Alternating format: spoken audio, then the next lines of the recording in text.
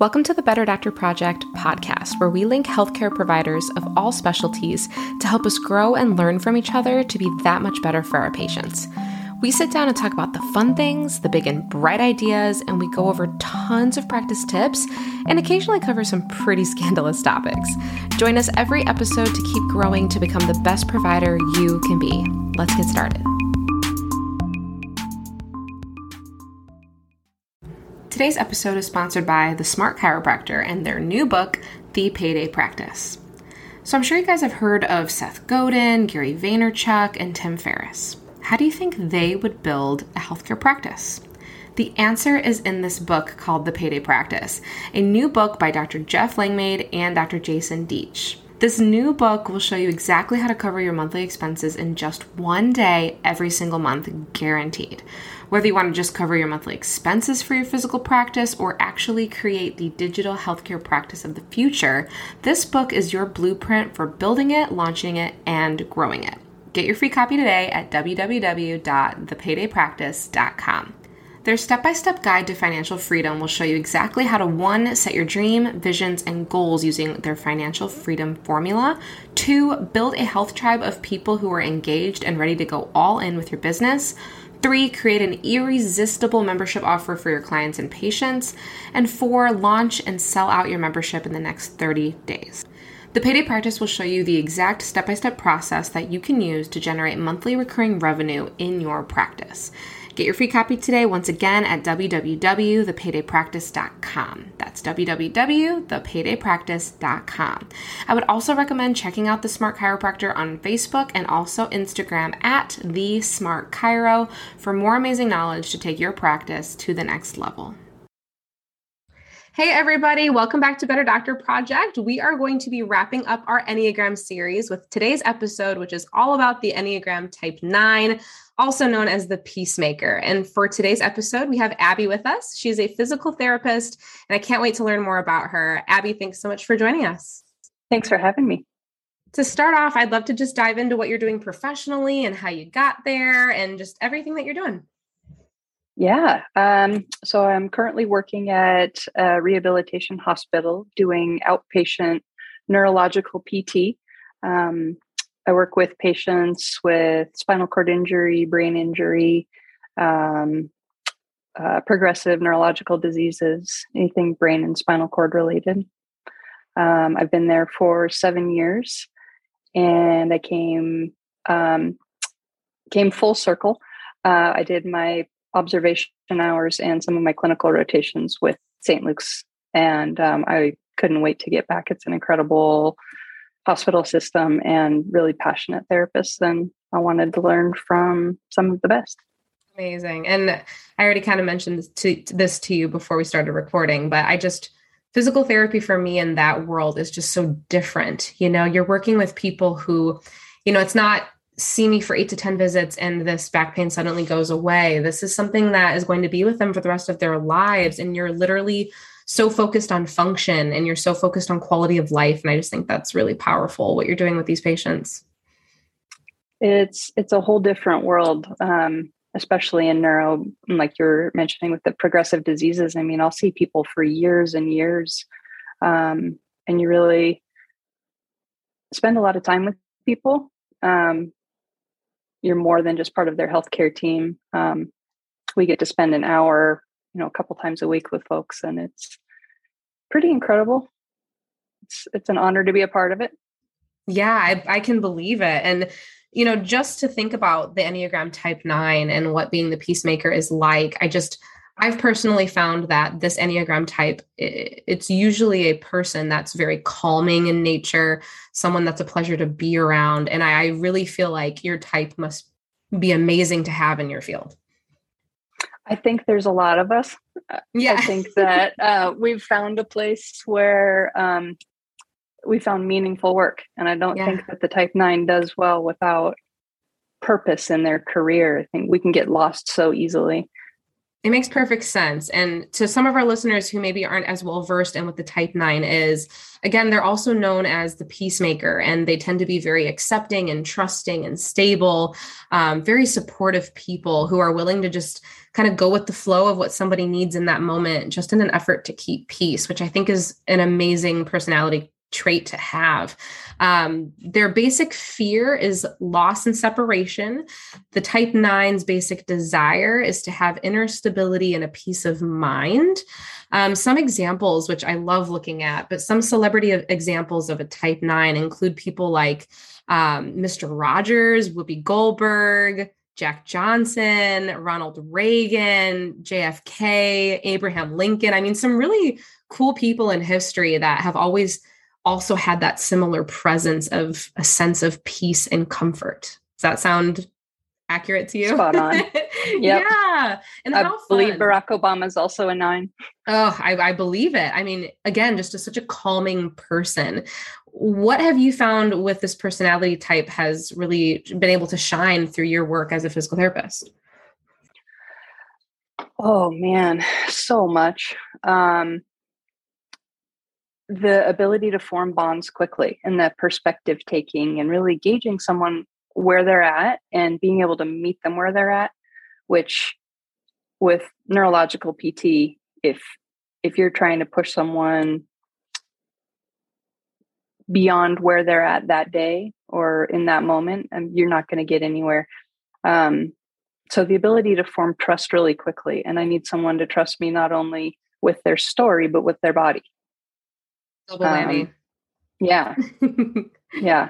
How did you find out about the Enneagram? That's fun. After PT school, I did a postgraduate program at the Kaiser Vallejo Hospital, where they have a PNF program, proprioceptive neuromuscular facilitation. And so I did the 9-month program there. And one of the instructors, Chris Pappas, was all about the Enneagram. So he had all the residents take the Enneagram test. And I tested as a 2, which shocked no one around me, didn't shock me. I was like, of course I'm a 2. I'm a helper. It's perfect. And then the more I learned about 2s, I didn't feel like it fit. And I discovered that my mom is a really healthy 2. And I just sponged that right up. So I have a lot of 2 qualities, and that, have also helped in my profession of just that warmth and making friends quickly and putting a lot of love out into the world. So that was my start with the Enneagram. And it wasn't until probably about 3 years ago that my therapist said, I think you should look at the Enneagram 9 a little more closely. Oh, that's amazing. I love hearing stories of that, because there are a lot of people who used to think they were one type, or, really had to dive in to figure out who they truly were. And I think that's why I like the Enneagram test so much, because other personality tests, it's very like black and white, like you fill this out and that's what you are. But the Enneagram test is so different because it's based on motivations. And even though you can embody some other qualities, ultimately, when you actually start reading on the type, learning about fears and motivations, and, you read some deep Enneagram info, and it's based on like almost like triggering things from your past, or like something like a deep connection where you really realize, oh gosh, I do really love to help people, but I'm not a 2. I completely resonate more with the 9, and it requires deep thinking, which I do love. So that's awesome. You've known about your type for a long time then. Well, I knew about the wrong type for a long time. Oh, for a few years. Oh, how funny. Yeah. So probably about 3 or 4 years, I've been more diving into the world of Enneagram 9, and it fits better than I would like it to. Yeah, that's how I feel about my type 1 self as well. That's hilarious. Now, had you tried some other personality tests in the past? Yeah, I did Myers-Briggs probably when I was 18, and was really into that. I thought that fit really well. I'm an INFP. I'm such an INFP. So that fit really well. So I kind of put all my eggs in that basket. And then I was excited when I found the Enneagram, because it it is so much more. It's so rich. It's so diverse. And there's so much diversity among us, and how your wings play in, and how just the environment you're in, or where you are at on that kind of healthy versus less healthy scale. Yeah. Do you know some of the types of your coworkers where you're at currently? Oh yeah. Yeah. There's a few of us who are really into it. I have one of my friends over there is a 3. Nice. And she just cracks me up because she is so good at getting stuff done. Oh, my but recognizing the 9-ness in me, and her husband is a 9. that's she's fun. more patient with me than she doesn't over 3 me. Yeah, over 3. I like that a lot. I think that's my favorite part about this too, is because you can look at other people and either be more patient with them because you understand what type they are, or it can inspire you to learn more about them. I know personally, I love to learn about my coworkers' types, my family members' types, good friends' types. I think it's really valuable. Oh yeah. Well, it's the path to a deeper, healthier relationship 100%. and communication. Yeah. And boundaries. I'm bad at boundaries. Boundaries but are knowing hard. and knowing what type someone is, I kind of say, oh, okay, that's gonna take me down a path I don't want to go. I need to be cautious there. Yeah. I have another very close friend who's a 1 who I believe her husband is also a 9. But so we've been able to coach each other. That's fun. Yeah. It's important because it facilitates growth too. Absolutely. Yeah. Wow. And it makes the friendships so much more meaningful. Yeah, definitely. Deeper. My personal favorite thing about a type 9 is your ability to handle conflict, I think is really, really special. And, coming from a type 1, we can, how can I tell this to myself nicely? But sometimes we struggle to admit when we're wrong, and we struggle to see that the way that other people do things can also be right. And so that makes conflict very challenging for us. And so when I see a type 9, my mom's a type 9, one of my brothers is a type 9, I've been around it my whole life. When I see a type 9 in conflict or a stressful time, I'm literally just mind blown how you guys maintain composure so well. Can you give me any kind of work examples with a patient when there's an active conflict with one of your complex patients, and how you're able to kind of either mellow out or just directly relate to them or handle them in a moment? The reason I laughed about the conflict is because we can be so conflict avoidant. Yes, that's true. And in a work role, I really have to be more assertive than I comfortably am naturally. Whether that be advocating for my patients with insurance companies, and or encouraging a patient to maintain professional boundaries. Oh yeah. And it's interesting. And I almost never use the doctor title. And that's about the only place that I pull it out is when I have to say, I am your doctor, and this is a professional setting and a professional, and I have a professional role here. And I think as a 9 and as a PT, it's really easy to blur those lines into friendship. And it happens far too often. And that agreeability of the 9, and that can just, I think, be confusing for some folks. And so maintaining boundaries. Yeah. How have you been able to? Because it sounds like that might be the hardest part about being a 9 in healthcare is those boundaries. How have you been able to, when do you know how to set those boundaries? Is it always when something's inappropriate, or what have you found that's helped with? No, it's often when I'm inappropriate in staying in my lane. Right. Because I think as a self-effacing 9, it's so easy to go way above and beyond. I joke with my boss, who is incredibly supportive. Don't tell her I said so, but she's probably a 2. the joke is, okay, don't move anyone into my guest room. Of so want to care for people that what is my role and what is too far beyond, it can be a blurry line. So that conflict with myself of saying, I have to let this person walk their own journey. I can't take their cancer away. I can't take their MS away. It's not my role to try to modify all their behaviors in their life, even if I can see, man, if you change your diet, if you work on your sleep, if you, all of these things can contribute to you getting healthier, but I have to stay in my lane. And it can be really challenging because I consider a lot of my patients my friends. And even if I don't feel that way, I just feel incredibly close to them and that I'm a big part of their healthcare team because I see them the most often. Right.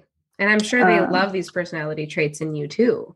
No patient wants to go to someone they're going to spend hours with per week and not have a good time, or have a personality type that's not the most friendly. I mean, I definitely wouldn't want to spend time with a healthcare provider for hours every week if they were rude, if they weren't, kind and understood my condition and understood, the biopsychosocial model of care and how that all correlates to what I have going on. I mean, I would find a new provider. So I can imagine how much they would love you being a type 9.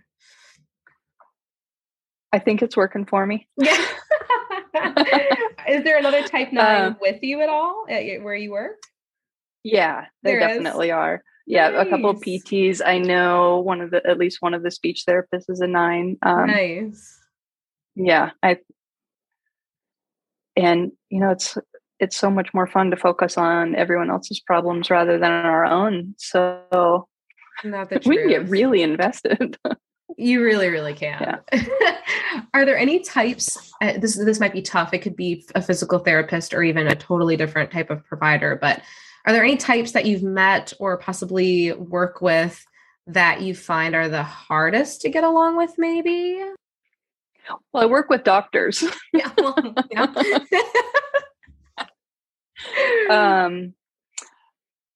And to be fair to doctors, they vary greatly. And there are types that are easier to get along with and types that are so true. Not as easy to get along with.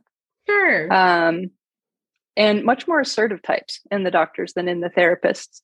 We're pretty happy in our role, being more chill. So, but yeah, I've had some personality. I wouldn't say I know their types, but I would imagine they're a type that doesn't perspective take or empathize well or recognize how what they're saying is being received.